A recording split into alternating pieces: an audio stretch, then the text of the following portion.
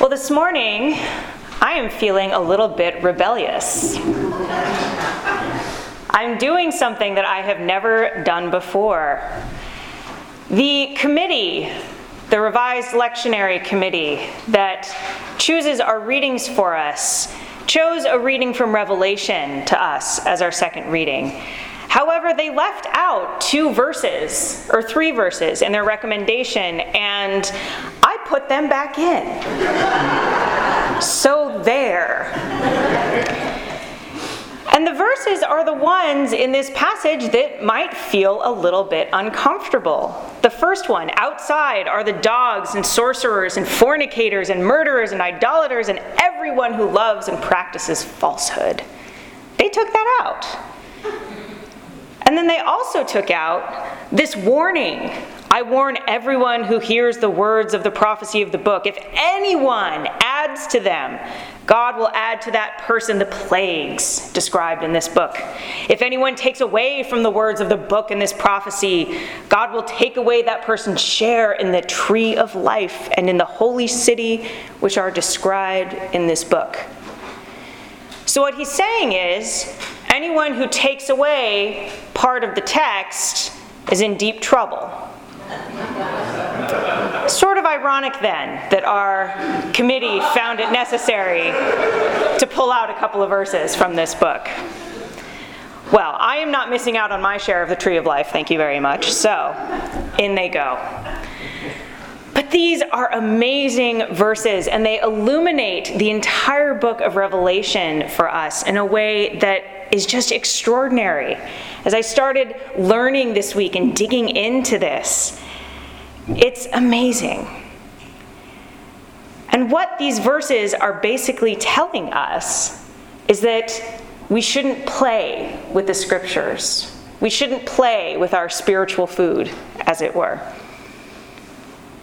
So let's think about the writer of the book of Revelation, likely a man, and what was he after in this dire warning to those of us who would mess with his text? Well, he came from the 1st century and was under a very oppressive regime in Rome. And he was also in a world of theological arguments between and amongst Christians and Jews. He speaks at one point of a sorceress who is going around and spreading lies, and his vision of the gospel and of Jesus Christ and the resurrection differs from hers. And so he gives her a pretty rough profile in the book of Revelation. So he's in this stew of argument and in this stew of oppression. And the book itself is a very particular literary style that would have been familiar to its hearers. This is prophecy. This is the kind of things that we see snippets of in the book of Isaiah or the entire book of Daniel and the Hebrew scriptures. These are visions of grand and wild things that communicate to us deeper truths. And Revelation tells us some specific things that this writer believes. First of all, throughout, words have tremendous power.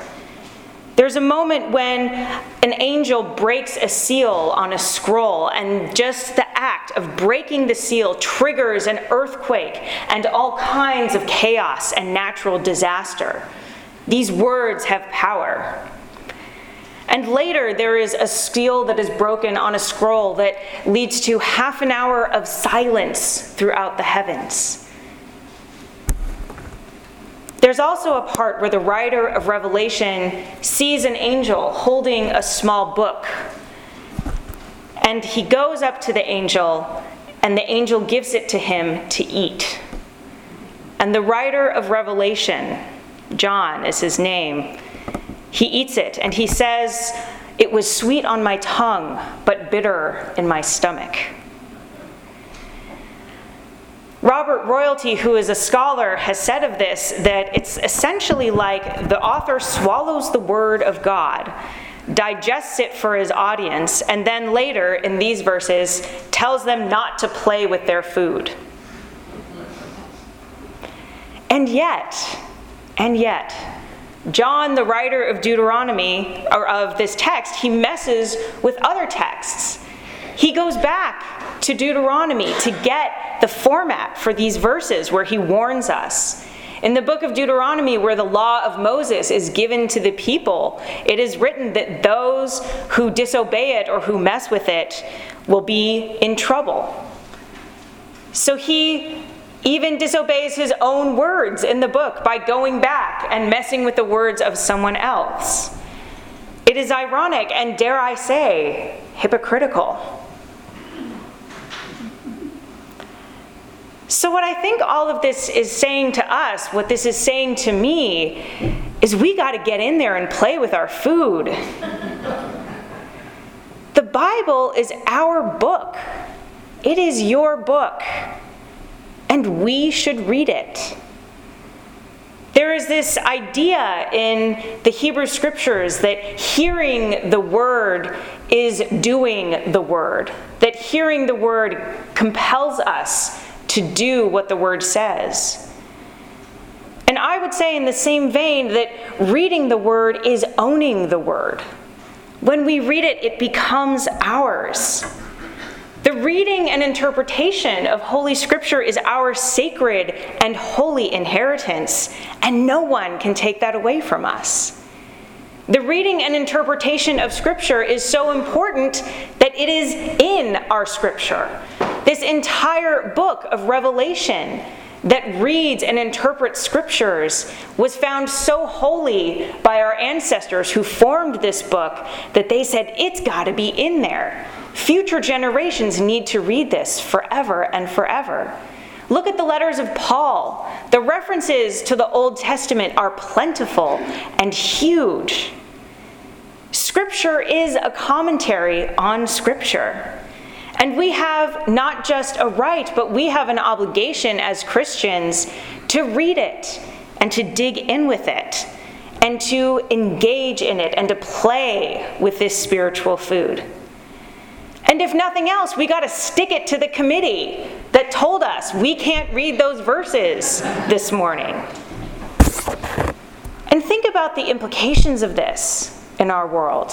What happens when we as a community of Christians dig into our scriptures, when we dig into the theological debates around us?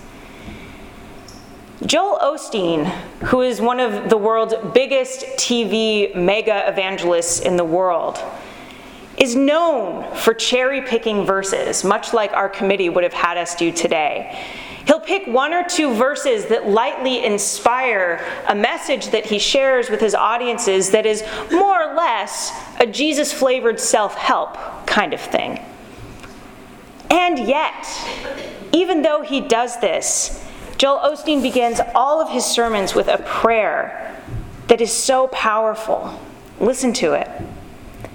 This is my Bible. I am what it says I am. I can do what it says I can do. Today I will be taught the word of God.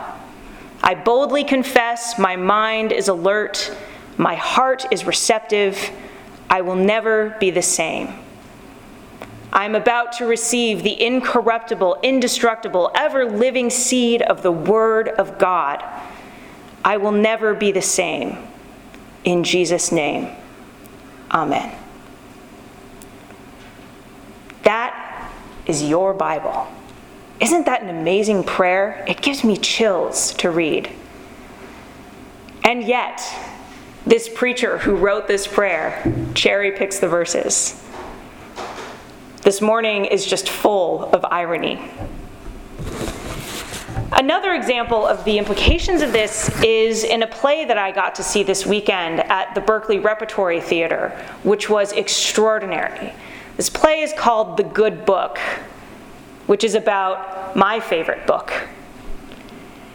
This play is all about the Bible.